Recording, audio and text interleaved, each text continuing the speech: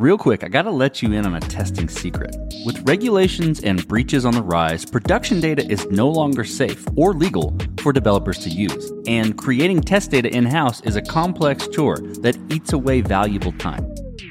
That's where Tonic comes in. They make it possible to create a true mirror of production by safely and realistically mimicking production data. So you can work on real product and steer clear of surprises at release time. Learn more at tonic.ai/codestory.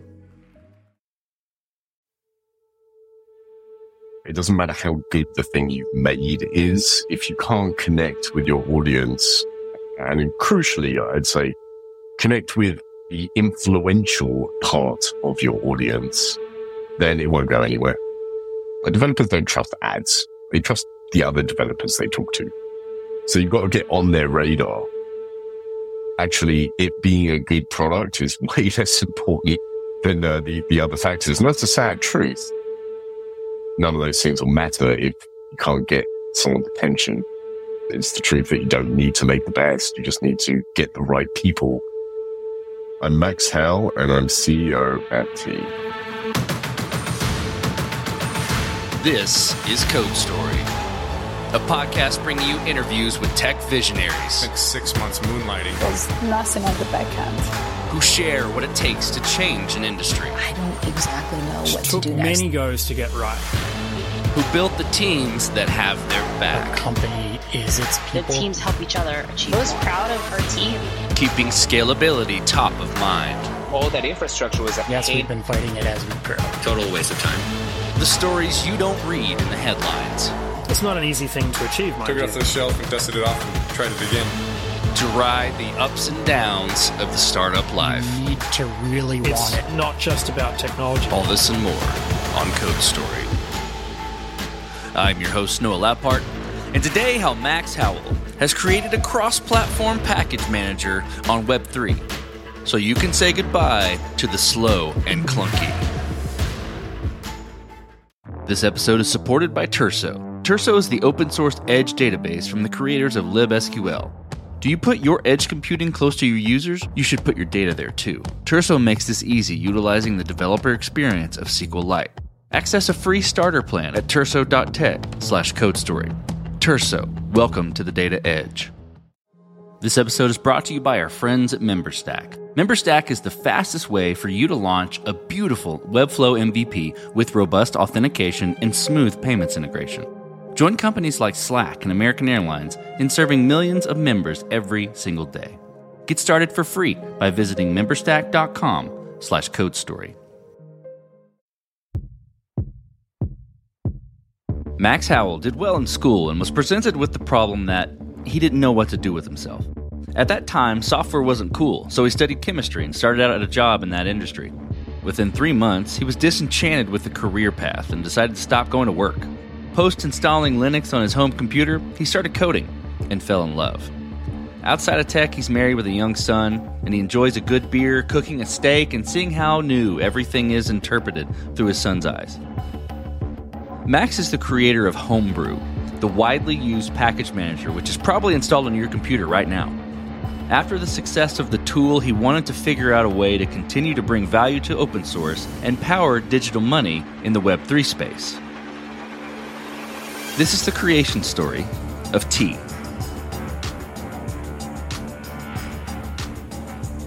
Homebrew was my first, really successful open source project.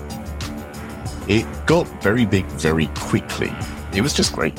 I loved it. I had made something that, at the time, thousands of people found indispensable, and they wanted it to improve, and they wanted to help improve it. And it was just easily the most enjoyable and most rewarding thing I could work on at the time.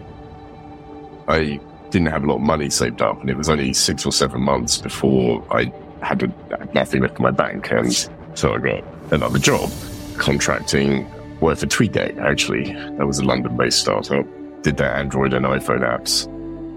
The truth is, I worked on Homebrew a lot while I was there, and eventually quit to continue working on Homebrew and other open source projects. And this is just like my career has cycled this way. All these years, I've been trying to figure out how I could not continue that cycle.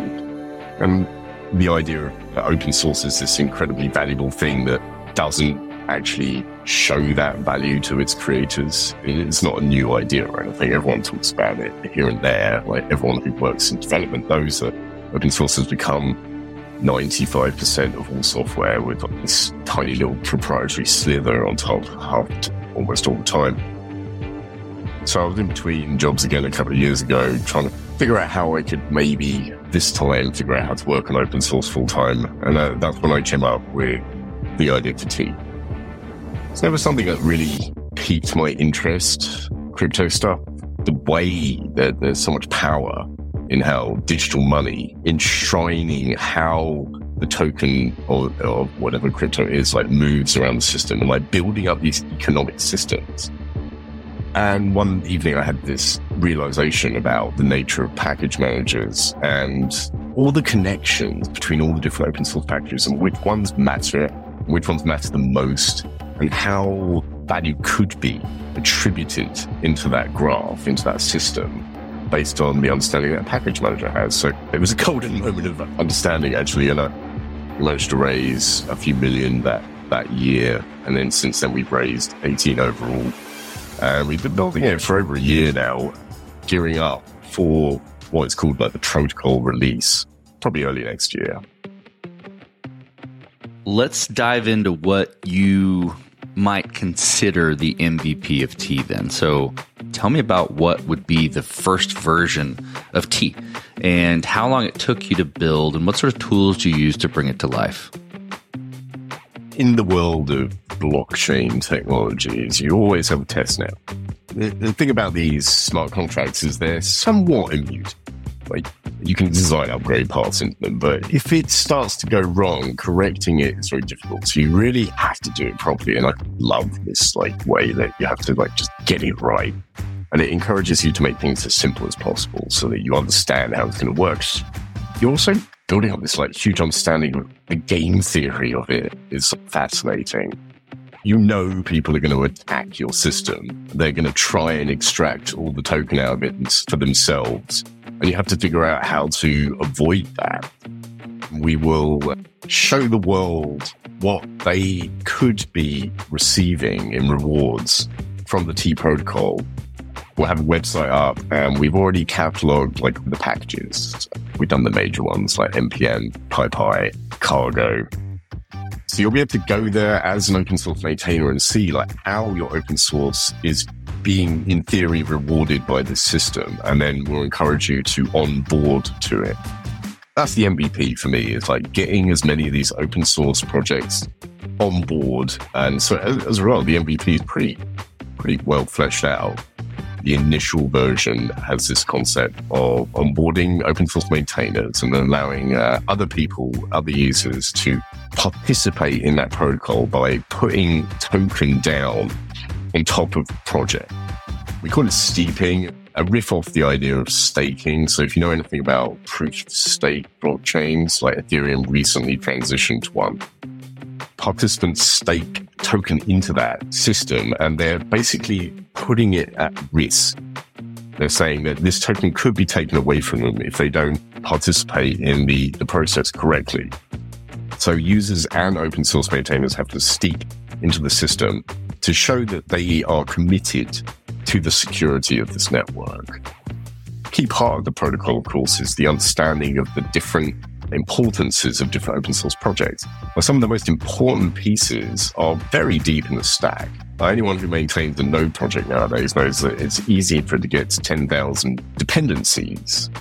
Our protocol understands which of those are the most important. That which ones, if they disappeared, would have the biggest and most profound impact on the internet and all software as we know it. When you steep against a package, we consider that like steeping against like what we call favorites, because these are the projects that get onto Hacker News and you hear about them. But those projects have chosen their dependencies, and those dependencies have chosen their dependencies. And all of that stuff is incredibly important. And when you hear about like massive open source exploits happening, it's usually different. Like last year there was Log4j, which was that logging framework for Java, and massive exploit which impacted huge amounts of the enterprise world, and yet they're still basically an unfunded project. They said, okay, we'll fix these bugs, but maybe some of these enterprise outfits that build like profitable enterprises on top of our open source could consider some sort of donation. It basically still doesn't happen. And part of the reason donations don't work is because these big enterprises are using 50,000 open source packages. How are they going to compensate all of those packages? So it's another reason I really like what we're doing, because we're essentially adding this layer of automation, which I really don't see how you could do that with anything apart from crypto. It just makes a whole category of things simpler, just through the layers of automation and the fact that this thing's going to run autonomously, but then off it goes and it's controlled by the participants of it. It's so beautifully open source, like throughout every part of it. It just fills me with joy. This episode is supported by Treble. This day and age, APIs are a fact of life. And as such, product and engineering teams need tooling that is lightweight, real-time, and data-rich to help them ship and maintain APIs faster. That's where Treble comes in. Treble is an all-in-one platform for the entire API lifecycle. The product offers world-class monitoring and observability, providing more than 40 data points for each request, enabling you to understand everything from performance to user behavior. Dashboards help connecting your entire team for lifecycle collaboration. Documentation is automatically generated, saving massive amounts of time for your development team with every new release. And setting up Treble? Super easy and fast. In 3 simple steps, you can be up and running with their platform. Their pricing is designed to support API teams of all sizes. So get started with Treble today and automate your API ops. Did I mention they have a free forever plan? Find out more by visiting treble.com/codestory.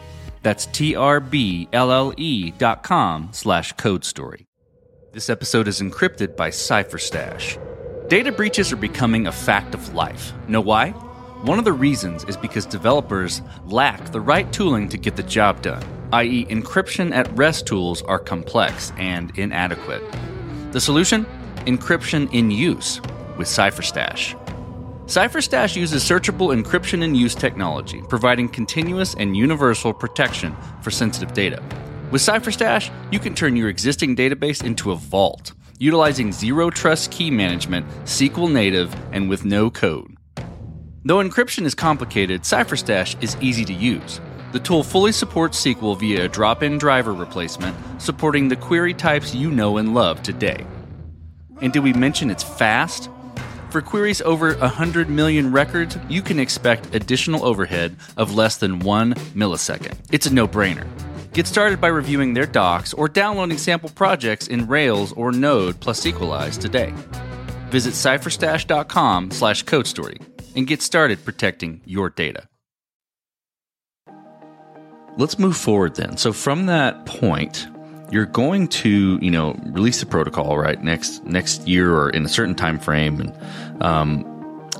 once you get to that point, or maybe even during the time right now, you're going to have to, progress the product and mature it in a certain way. And, open source has a really a more fun way to do this, I would say. But I'm curious about how you go about, or how you will go about building your roadmap. And I'm curious about, how you're going to decide, okay, this is the next most important thing to build or to interject into T. We have some cool ideas, but I think, firstly, I just want to talk about how cool the way governance works with crypto projects is. And how I really feel it's going to fit quite elegantly onto existing ways that open source projects govern themselves. And I actually picked some of the problems. With what we're building, token holders are the ones who will have voting rights. The people who are most invested in the success of the T protocol and how it's going to fix open source will be the ones that have the voting power. That means that the community really does participate very actively in how things go forwards. Now, initially, we will hold a lot of the power because we want to make sure that everything goes right. And it's much similar to how I ruled homebrew with an iron fist for the first several years. I think it's really necessary that the people who really have thought most carefully about what they're trying to build continue to hold that kind of control until the community really has built itself up and people are there who understand what you have built and what all of you have built together. With Brew, that took a couple of years, but after a couple of years, I saw how the people who had really stepped up understood what homebrew was meant to be. It's sometimes better than I did. It was after a few years that I handed the whole thing over to the community. It used to be on my username on GitHub, right? mxcl/homebrew, and it was the biggest repository on GitHub. So with Tea, it'll be the same process. At first, we will have a lot of governing rights, but we have it programmed into the protocol itself to take away our rights with time and give them to the people who are most concerned with the viability of the open source ecosystem. And I love that part. And I think that, as I say, could fix certain governance issues that open source projects have nowadays. Rust had some issues just the last couple of weeks with how their governance is going. And I feel that allowing the people who are most concerned with the project and have the most understanding to have votes rather than having like centralized democracy like some of these projects do fixes that. So I'm excited about that. And so one of the things we will release with is the suggestion that every project that onboards forms a DAO, decentralized autonomous organization. So the wallet that the token goes to is not a person's wallet, but a multi-sig wallet for a smart contract that represents how the governance of that project's going to work. So anyone can see how the token that goes to that project is going to be distributed and what things they have in place in order to ensure that there is like incentives for people to join the project or submit pull requests, like how they're going to divvy out that token. Are they going to keep some in reserve so that they can have bounties? Are they going to make sure that translation efforts are similarly rewarded to code efforts? And it's all there. And also it can be changed via votes in the DAO based on who is steeping against your project. In the future, we have great ideas that I hope we'll get to do. And part of the reason we're not doing them initially is because I want the community to chime in on some of these ideas. Like one, for example, is the idea that if your open source project has security problems, then we have a system in place to have people report them and then take pieces of your stake. It's called slashing, essentially. Finally, open source is properly incentivized to ensure that its like incredibly important infrastructure is properly secured. Despite the fact, for years we've always said in open source that security through obscurity is not security. I think the truth is when you release your source code, the bad people are more incentivized to find the security exploits than the good people. And we're hoping that we can help fix by properly incentivizing people who might otherwise try to exploit this open source. But face it, there's probably hundreds and maybe even thousands of exploits out there right now that are being exploited in open source and people don't really know. Like eventually after 10 years or so, someone notices and goes, oh, well, here's the fix for this security problem. I noticed that it's been around for more than 10 years in the open. I really want to fix semantic versioning. It's enforced via our protocol. If you break semantic versioning, then you'll be slashed because open source isn't incentivized to do that properly. What we're doing at T is really just fixing the incentive structure for this incredibly important foundation technology and software. And I couldn't be more excited to see how the world's going to receive it. I hear you saying we and us, a few times, and I'm curious about, how you built your team and how you're going about building your team.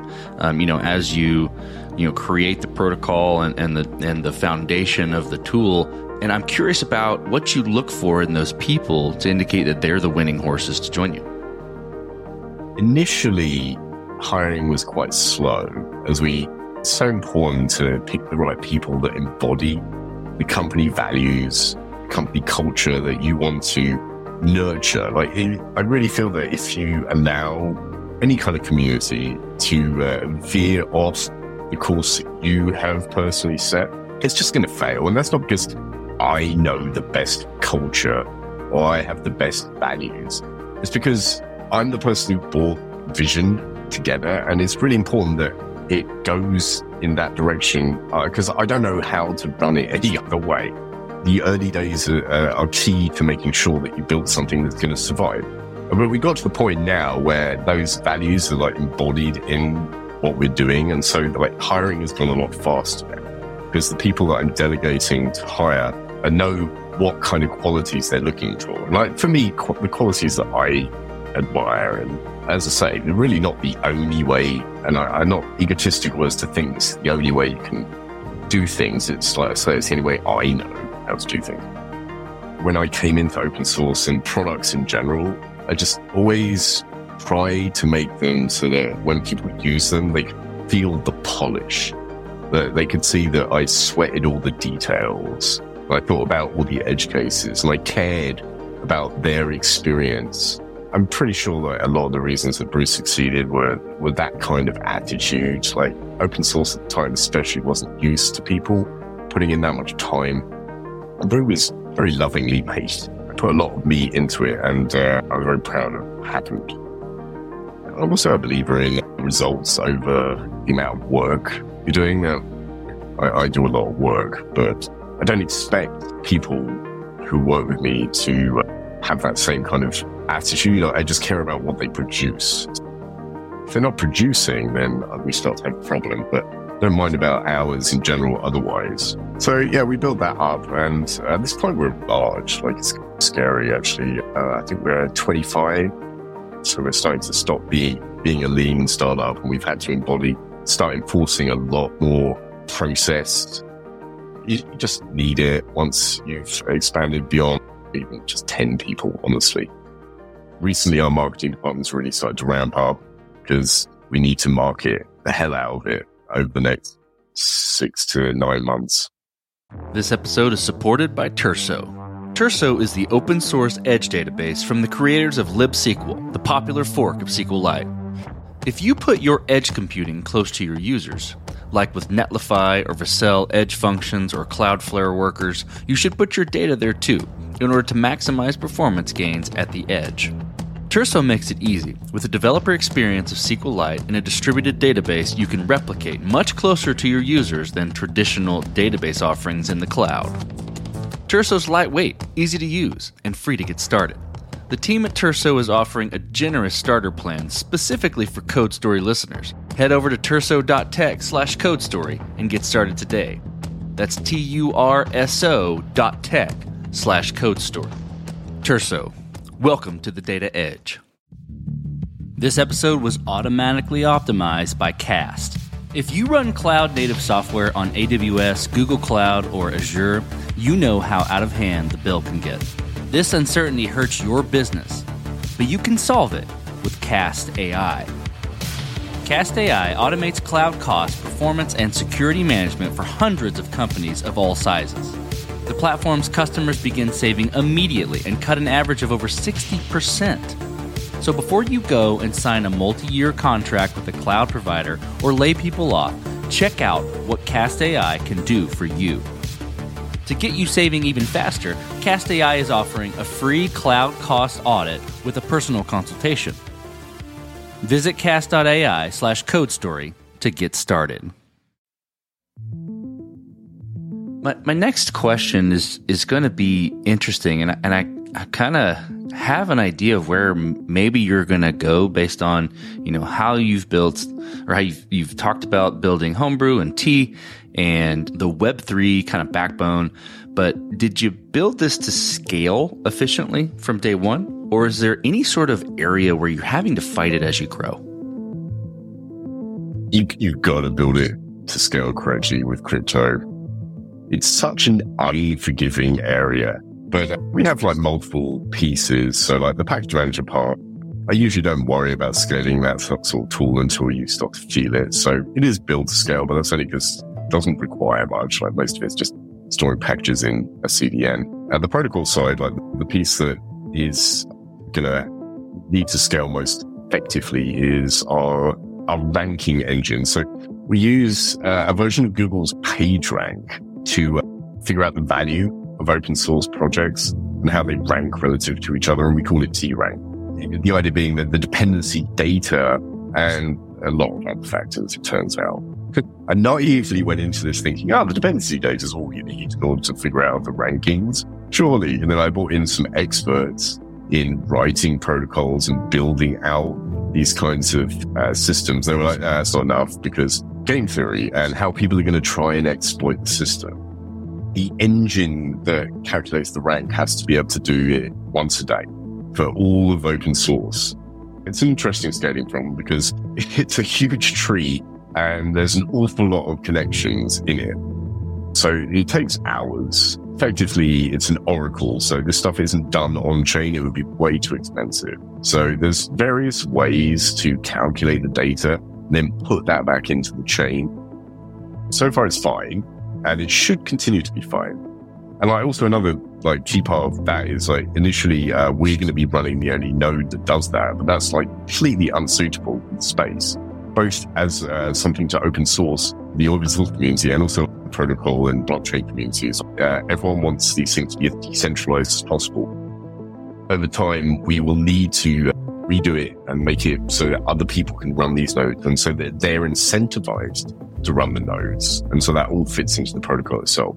So yeah, definitely the biggest scaling problems will be there. Otherwise, we're using existing blockchain technologies that have been built by great open source developers. We don't have many other issues. So as you step out on the balcony, you look across all that you've built thus far. What are you most proud of? Homebrew is always going to be my most proud creation. Of course, I'll never make something as big as that again, probably. T could be, and I really hope that it will become something that almost all open source uses.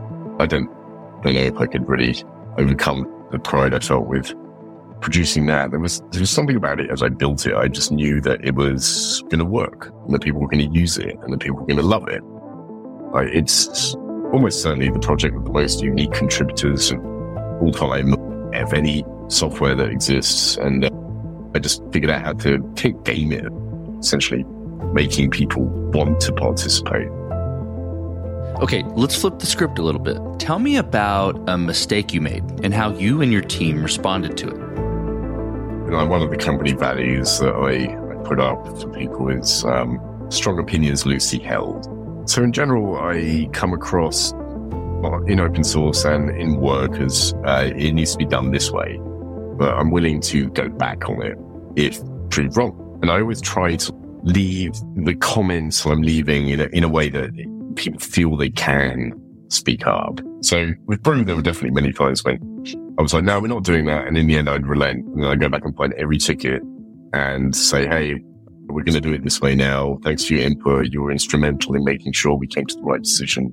So important with open source to nurture that community. With T, I think we released the package manager component too early. We released it last November, partly because I had a Web Summit presentation. We managed to get them to have me on. And so we were like, should we launch the package manager at the same time? And it seemed like a good idea. But it was too early. So there was many pieces to it, which the design was wrong. It was doing too much. Changelog featured it in their newsletter and they said, is it doing too much? All these different things. I finally released version 1 alpha and it's so refined relative to what it was. It hadn't found its shape in my mind yet. Also, it did too much.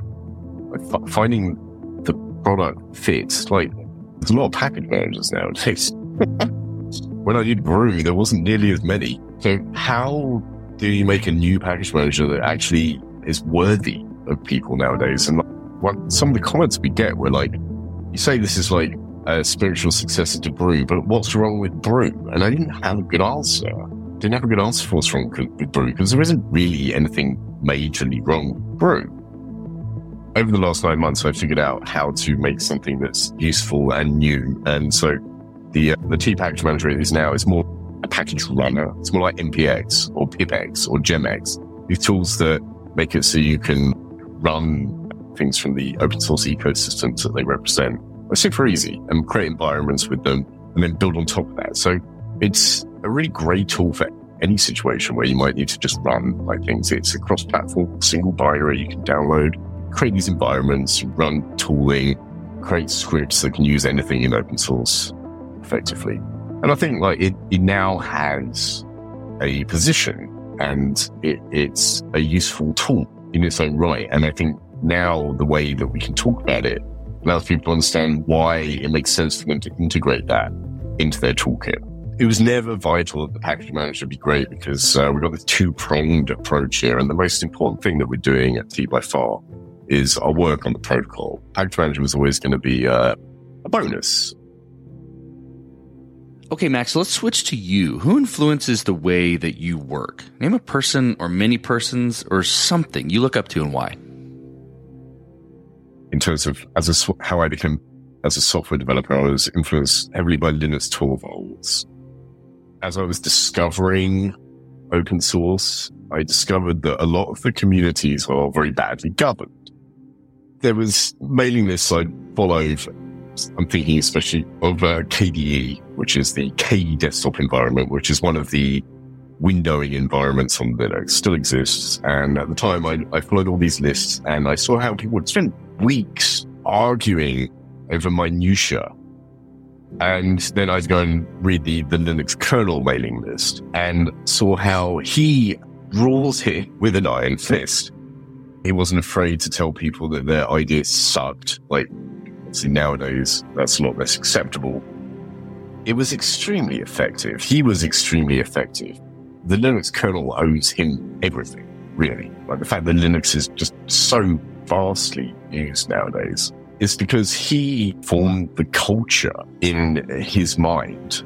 So the community evolved to manage the kernel in a way that worked, that he could nurture, that was successful. But yeah, I also saw how projects, at least early on, need a leader. They need someone who can say no. And all the mailing lists I was following where that wasn't happening were the ones where the projects were just flailing or not helping this idea of the Linux desktop, which at the time everyone wanted Windows to be replaced by Linux.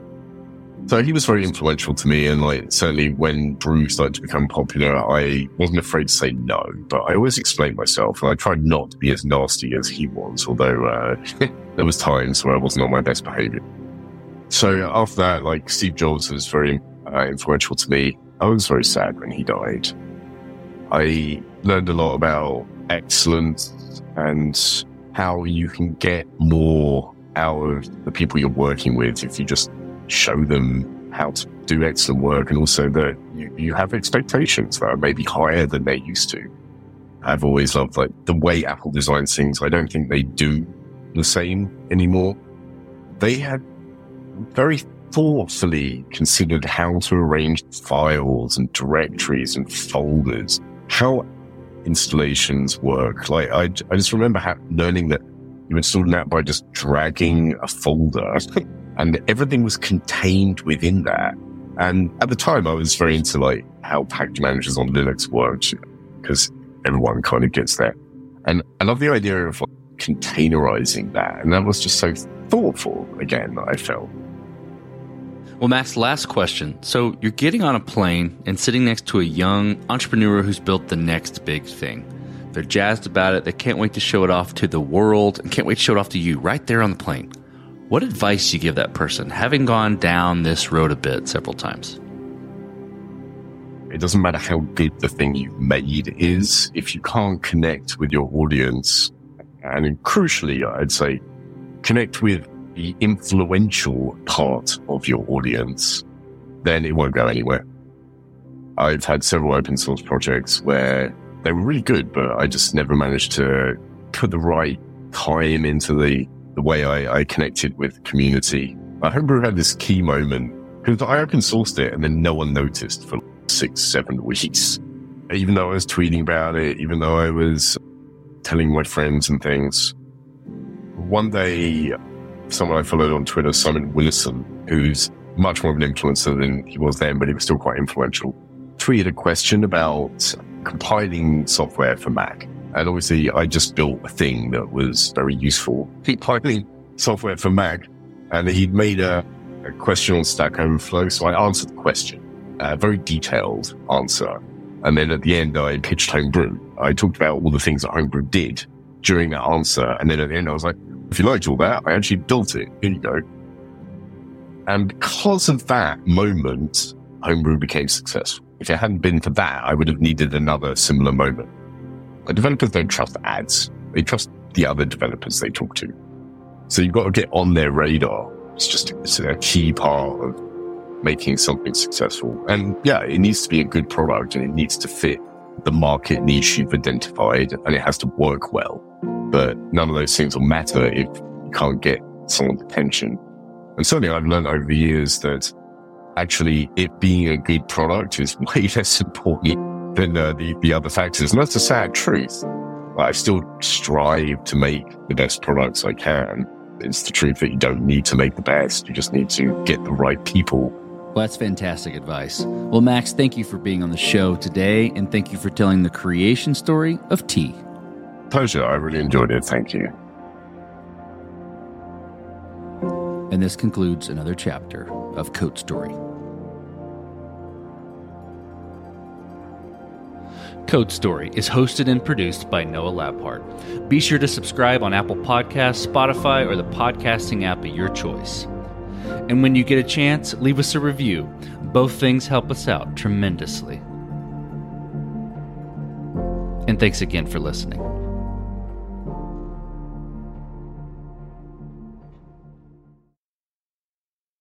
Introducing Wondersuite from Bluehost.com, the tool that makes WordPress wonderful for everyone. Website creation is hard, but now with Bluehost, you can answer a few simple questions about your business and goals, and the Wondersuite tools will automatically lay out your WordPress website or store in minutes. Seriously. From there, you can customize your design, pick your brand colors, and add blocks. No custom theme or coding required. You'll get content suggestions that you can keep or revise, and with Yoast SEO built in, we automatically help you get found in search engines. From step-by-step guidance to suggested plugins to an AI-powered help bot, our built-in tools make WordPress wonderful for everyone. Whether you're a beginner or a pro, you can join over 2 million Bluehost users. Go to bluehost.com/wondersuite. That's bluehost.com/wondersuite.